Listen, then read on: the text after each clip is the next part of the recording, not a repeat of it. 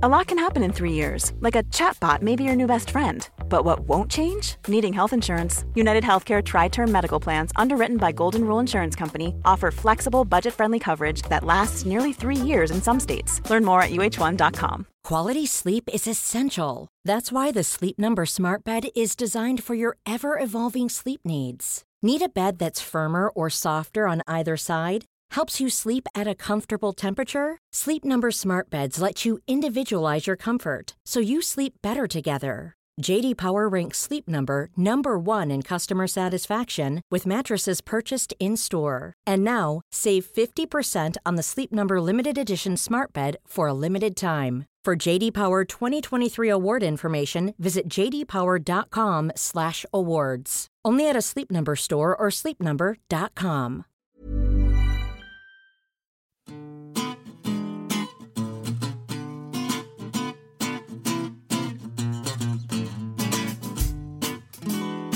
Hi, I'm Stephen, and on a special episode of the New Statesman podcast, Anoosh and I, fresh from Labour Party conference, discuss our impressions of it, and you ask us about May and Corbyn's Euroscepticism. Hello, I'm Stephen. And I'm Anoosh. We've just got back from being on, well, actually, I was about to say the world's worst delayed train. We actually, I think, on the second of the delayed trains. Not even the first one. Can't even claim the... But we were definitely on the funniest of... the delayed trains from party conference. So the power went down in something which obviously actually is notionally the part of the nationalised railway, but of course it, confirms in people's mind the idea that there's a problem with how railways are, etc., etc. But actually, I will be sad when Jeremy Corbyn gets rid of privatised railways, simply because it will presumably bring an end to the world's most brilliant bit of human for theatre, which we had on the... yeah. So the... So the woman who sounded very nervous when she was announcing our delays, because she knew that she had a train full of journalists and politicians, probably. But she earlier in the journey, she had announced all of the different foods and drinks that were available in Carriage C, where the train cafe was. And everyone looked, okay, yeah, I'll have something to eat maybe in an hour or so. And then she went, but there is a problem.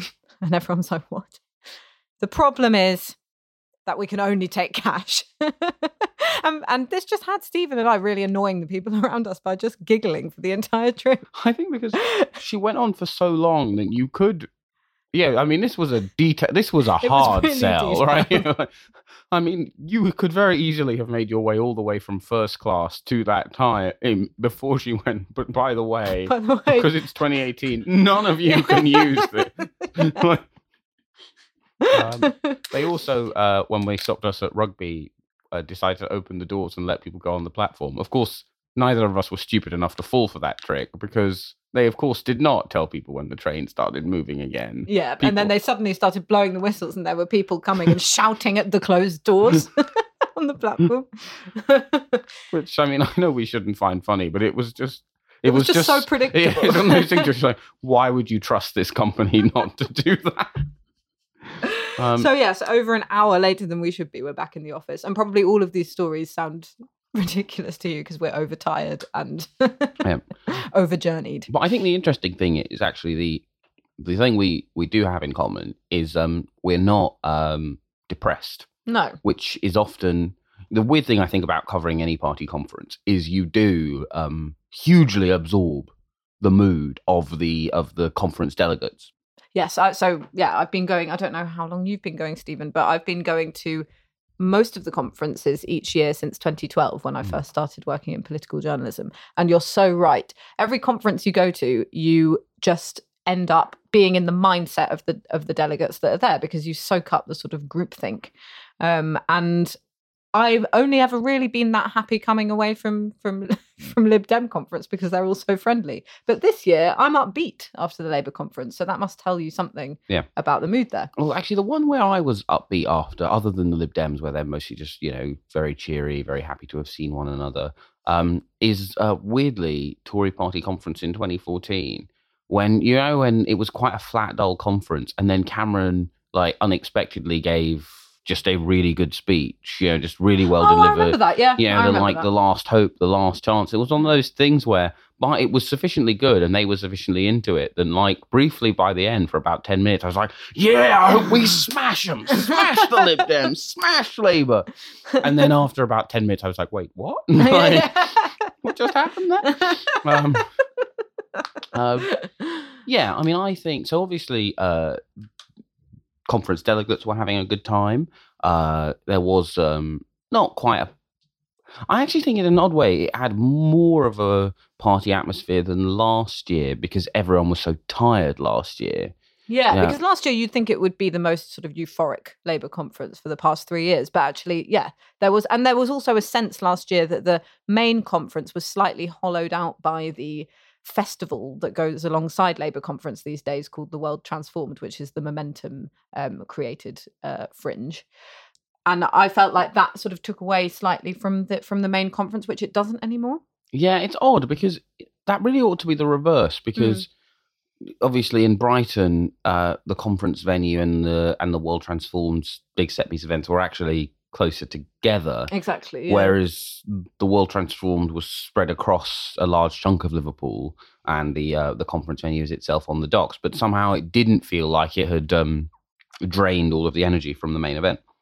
So, I mean, you basically did the kind of fringes, and I did the sort of conference floor and the wrangling on it. So what was your kind of impression from? My impression was, well, pretty much what I just said. I think the fringe, the Momentum fringe has started working with the conference quite well. So they're kind of complementing each other. They were saying that anecdotally, they thought that there were more people who had Labour conference sort of lanyards going to these events.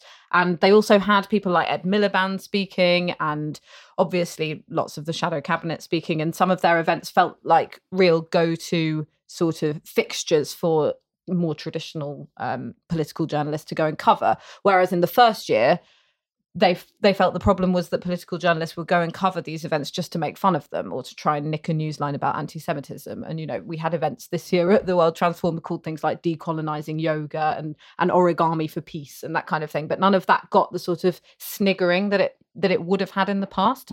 Instead, people were going to go and watch these events where they had really interesting speakers. They also had a lot of international speakers like Mélenchon and people from the Democratic Socialists in the US that drew big crowds. So can I have a brief line about JLM's? Yeah, of course you can. Yeah, and George has done a very good interview with JLM, and there is a very plausible chance that he could become France's next president if things fall the right way for him. But to me, at least, it does kind of feel like Burqa banners should not be invited to Labour affiliated events. It was weird and strange when a bunch of people on the Labour right went, Manuel Valls, great guy, and it's just like, let me tell you a thing or two about and it's even more weird because at least people hadn't really heard of Manuel Valls. Most of those people were not aware of some of the views they were endorsing. Yeah. I just do kind of feel like, particularly because it's not as if, right, from a radical left perspective, it is not the English left which needs to invite people from outside to go, here are my thoughts on how to be a successful movement. So it's incongruous for many, many reasons. And also, Burqa banners shouldn't be invited to Labour conference. Okay, yeah. So there should have been some no platforming then. Yes. No, but I think one of the effects of this conference meant that you had a little bit of the same kind of cultural exchange happening on the flip side. So you had more, I don't know whether you noticed, but you had more sort of momentum figures, people who are high up in the organisation at the main conference and coming to some of the sort of more traditional social events at conference, like our party and the Mirror usually has a party on the last night, and there were people going to that too. So I think there's been some swap over as people discover the... Yeah, I mean, it really felt like, so the last time we were at Liverpool for Labour conference would have been 2016. Yeah. Immediately after that second leadership election, and the party, emotionally drained, but weirdly the kind of old party establishment still very dominant, in terms of their physical presence. Yeah. This, I think, really did bring home the fact that it is Corbyn's party now. His hegemony is near as total, I think, as the Labour leaders can ever be institutionally, because obviously there are many constitutional powers granted to the trade unions, councils, MPs themselves, all of which slightly limit the power even of a very strong Labour leader. But it is essentially his party now, and it did very vividly bring that home in a way that 2017's conference still had enough of the old sort of establishment in positions of influence. It hadn't quite, and I think that to me, I guess, would be, kind of, if we're doing take homes from conference, that would be one. Definitely. And I think that that's proved by the fact that the division, if you wanted to find divisions at this conference, was not between the people who you'd call moderates and the Corbynites. It was between the left-wing groups on Brexit. And so that sort of suggests how the left is now an institution, because the divisions were among them rather than between, I think you Blairites and whoever's. Yeah, it definitely, most of the kind of big divides, kind of the things that actually animated people, the level of selections, what's the unique role of trade unions in that? Effectively a debate being played out on the left of the Labour Party, in which the Labour right or the centre left or moderates, whatever language you want to use, were essentially wholly peripheral figures. Yeah. I think there's an interesting dimension to I think some of those rows didn't get written up in the way they perhaps will in the future, because you still have a large chunk of the kind of political lobby who view the Labour Party's divides through its kind of pre-2017 lens. Yeah. And obviously those divides are still existent, but I guess it would be a bit like covering New Labour in 1994 and going, but of course Jeremy Corbyn doesn't like this Labour policy. Well, that is just irrelevant, really. Yeah, exactly. They are the minority group. They are the eccentric fringe. So it is a kind of complete transformation on those. The other thing is, of course, the policy platform, I think, this year has caught up with the rhetoric, right? The witnesses in 2017, the 2015 and 2017 manifesto is the interesting obverse, right? In 2015, there's lots of radical stuff in Ed's manifesto, but the overall tone is, but don't worry, guys, I'm serious. I'm not going to do anything too wild. Mm-hmm. Don't worry about it. I've got that big preamble about how, fiscally conservative I am. You can trust old Ed. The 2017 manifesto is basically the 2015 manifesto with some nationalizations, but instead of having the I'm really sane, it's the I'm radical me. Yeah. The big shift is tonal. Now, of course, as far as moving voters, the tone actually matters a lot more. Right? The average person does not pay attention to the warp and weft of policy. But now the warp and weft of policy has moved as well. This is kind of very much the same ethos as the message of 2017, but the policy platform is now significantly more radical. Yeah, definitely. And I was at a Fringe event last night where John McDonnell spoke, and it was a rally on the Fringe, and he was saying that this year they're doing the manifesto, but that it's a radicalized version of that. So they're actually doing that consciously and saying that's what they're doing. But I think that's what they're saying to their audience, who are their members, who they keep saying that they want their membership to sustain them through power. If Labour ever gets into government, they're sort of entreating their followers to stick with them just in case they need to make compromises, which of course they will have to. But I think some of the things that they're saying about their policies are almost trying to make them sound like they're not that radical behind the scenes. So I heard a front bencher refer to John McDonnell as now a neoliberal sellout, because basically his policy, with the workers' dividends policy, is more like a sort of bonuses for all rather than a bash the business type angle. And the same with Jeremy Corbyn's speech as well. The green jobs revolution that he came up with is a pitch to those Leave voting constituencies, which have been industrialised but haven't had anything to replace that work. So I do think there's kind of a conservative pitch as well. Yeah, I mean, so the kind of the strategic choice that this conference that has been made by the Labour Party is to pitch for Leave voters. So lots of the panels I was on, you'd either have a question or the explicit topic was,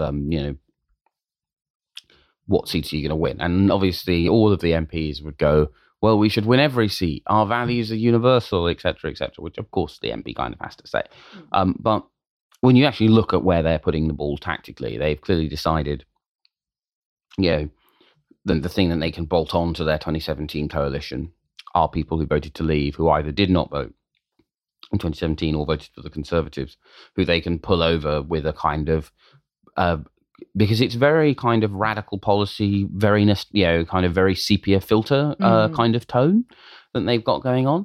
I mean, in some ways, I kind of think the other sort of weird thing about this conference was the determination of a lot of people, activists, members, Corbynites, shadow cabinet ministers, Corbyn skeptics, shadow journalists. I think three of the things I was invited on to, do TV punditry on, one of some of the questions were, have we seen Pete Corbyn?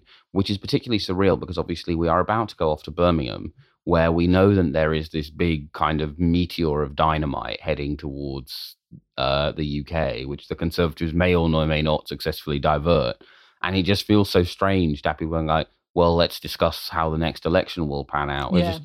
We know that this big, huge, politically climate-changing event is going to happen. And until it happens, it just feels slightly redundant almost, because we just don't know how they're going to get out of that particular mess. No, I don't, and that was the problem last year as well. I do remember speaking to sort of Corbyn allies in the shadow front bench during the election and afterwards, who were basically saying, well, this manifesto, we won't, it's not really real because we don't know what we're going to be able to do after Brexit. So although you get these really interesting policy offers that have come out of Labour conference, and of course it's signalled the way that they want to go and they're sort of walking the walk of their radical talk, you don't know whether they're actually ever going to be able to do any of it. In fact, it's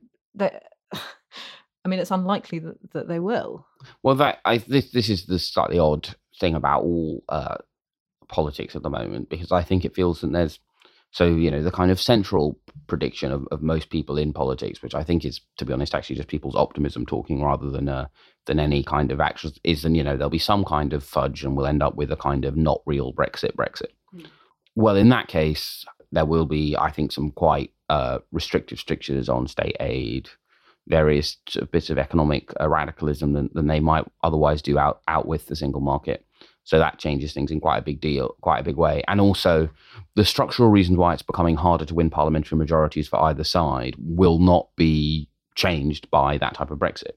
Obviously, if you have a kind of catastrophic Brexit, then I think suddenly all of the kind of, Pete Corbyn has, how does Labour win over seats in this part of the country or that part of the country will become redundant because, bluntly, if there are riots over avocados, then the opposition wins a big majority, I think, regardless of circumstances.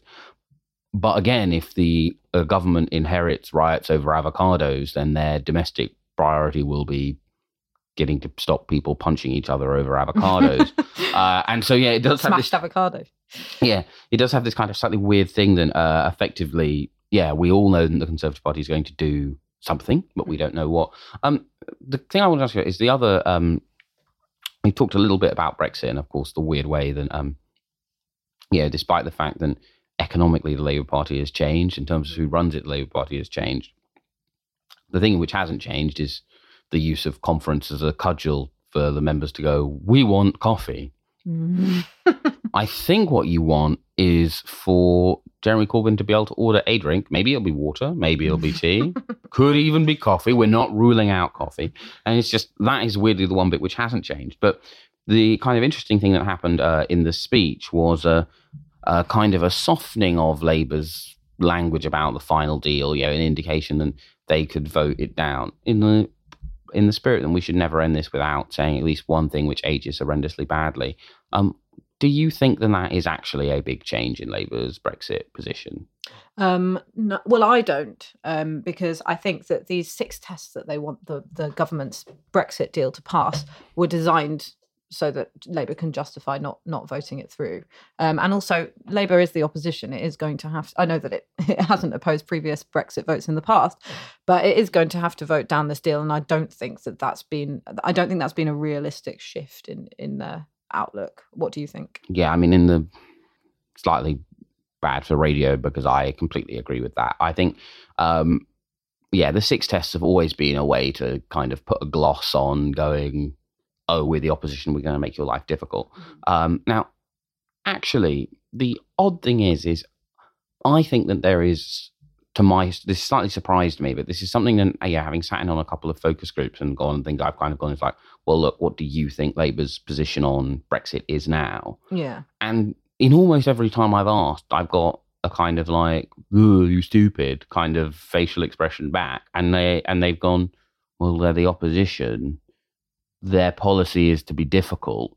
And I think, slightly to my surprise, people, despite the fact that, all of us kind of, most of the kind of, the kind of, the consensus discourse, kind of, people are, that Labour's policy is ambiguous.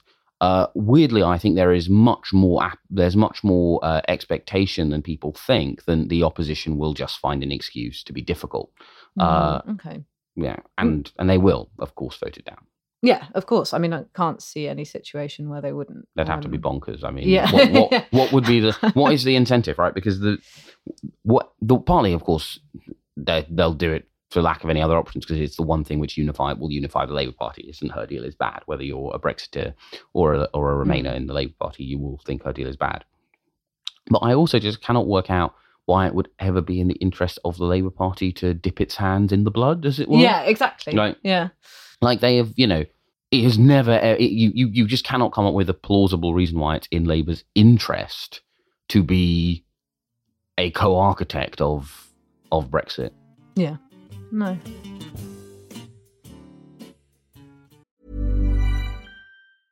Life is full of awesome what-ifs, and some not so much, like unexpected medical costs. That's why United Healthcare provides Health Protector Guard fixed indemnity insurance plans to supplement your primary plan and help manage out-of-pocket costs. Learn more at uh1.com.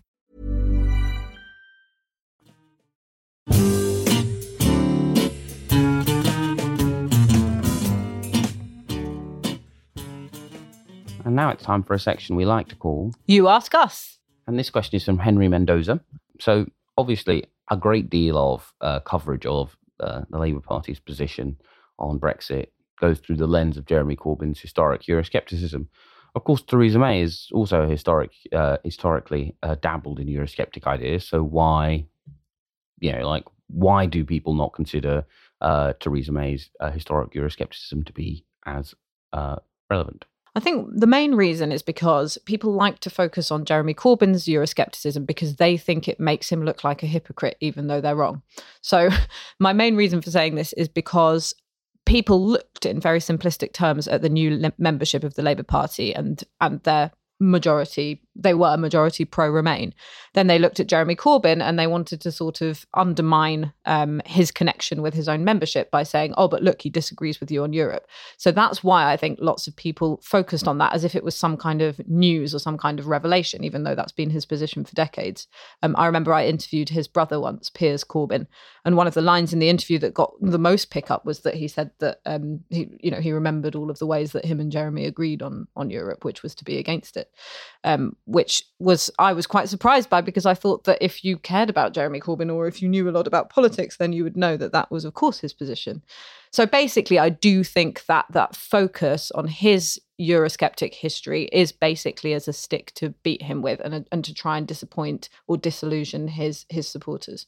Yeah, I think because, the problem that Corbyn skeptics have at the moment is they see a membership where they have this 60-40 at the absolute outside, probably due to differential, people leaving and people joining. Probably actually now, if you not if you reran that election now, but imagine that everyone who's currently in the Labour Party had been around to vote in the Corbyn versus Smith, it'd probably be more like 80-20 because of Corbyn skeptics leaving. And so it is partly, I think, that people look at the European thing and they go, okay, well, this is the one, what is the one thing about me that is closest to the members? It's this. Yeah. And it does, I think, create some slightly confused commentary of what I think of as the why doesn't Corbyn have the courage of my convictions genre, where it's just like, well, because he doesn't share your political aims. I guess so I actually think in some ways, I think so mostly, of course, when we get asked questions like this, I go, the problem isn't the Labour Party has a reasonable bar to clear and the Conservatives have no bar. This is actually one of the examples where I actually think that it's really tempting to see Labour's Brexit position through the perspective of the thing about Jeremy Corbyn, which is unusual for a Labour leader, which is that he is Eurosceptic. However, actually, that's not really that relevant to Labour's Brexit position. It would be identical under Yvette Cooper or Andy Burnham. It could potentially be different if Liz Kendall had won, a thumping landslide, but if she had won narrowly and had to reach an accommodation with her opponents, it would be the same. So it's not that different. And actually, the thing about him that if matters on Europe is the thing about him which is most like every Labour leader, with the exceptions of Tony Blair in one direction and Michael Foot in the other, which is that Europe is not an issue worth losing votes over. And then, and effectively the position which allows them to, use no political capital and hopefully to discomfort the government is the position they will take. And the reason why we don't cover Theresa May's historic Euroscepticism is, I, to be honest, kind of think actually her Euroscepticism is only interesting if you are partly seeking to explain the 2016 result, which is that she is one of a wave of Tories for whom going, oh yeah, I'm not into Europe, me, was just like a way of showing that you were sound. Yeah, just for their association. Yeah, and that sort of background cultural hum of sort of anti-Europeanism, I think, was a huge factor in the referendum and a huge sort of cultural tide that has got to be turned back if we are going to reverse Brexit at some point. And at the moment, just no one has really started to even think about what turning that tanker looks like.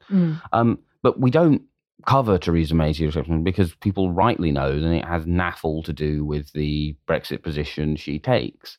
It is mildly interesting if you're talking about Theresa May's thought. And in lots of ways, I actually think Jeremy Corbyn's Euroscepticism is like that. It is not integral to him in the way that, it's not like, say, you cannot explain the decisions Jeremy Corbyn has taken and the associations he has made in Labour's anti-Semitism row if you do not understand the centrality of Israel-Palestine to his politics. Yeah. Whereas actually understanding his Euroscepticism is not central to his European politics or indeed his politics in general. So the answer is neither of them should be given any coverage.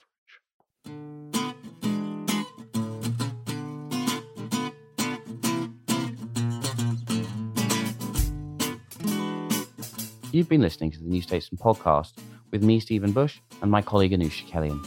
It's recorded by India Bork and produced by Caroline Crampton. Our music is Devil by the Devil, licensed under Creative Commons.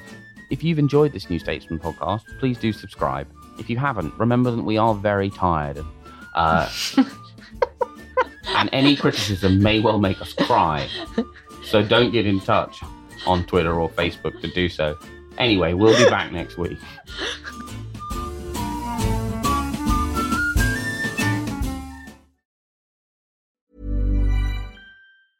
Hey, it's Paige DeSorbo from Giggly Squad. High quality fashion without the price tag. Say hello to Quince. I'm snagging high-end essentials like cozy cashmere sweaters, sleek leather jackets, fine jewelry, and so much more. With Quince being 50 to 80% less than similar brands. And they partner with factories that prioritize safe, ethical, and responsible manufacturing. I love that. Luxury quality within reach. Go to quince.com/style to get free shipping and 365-day returns on your next order. Quince.com/style.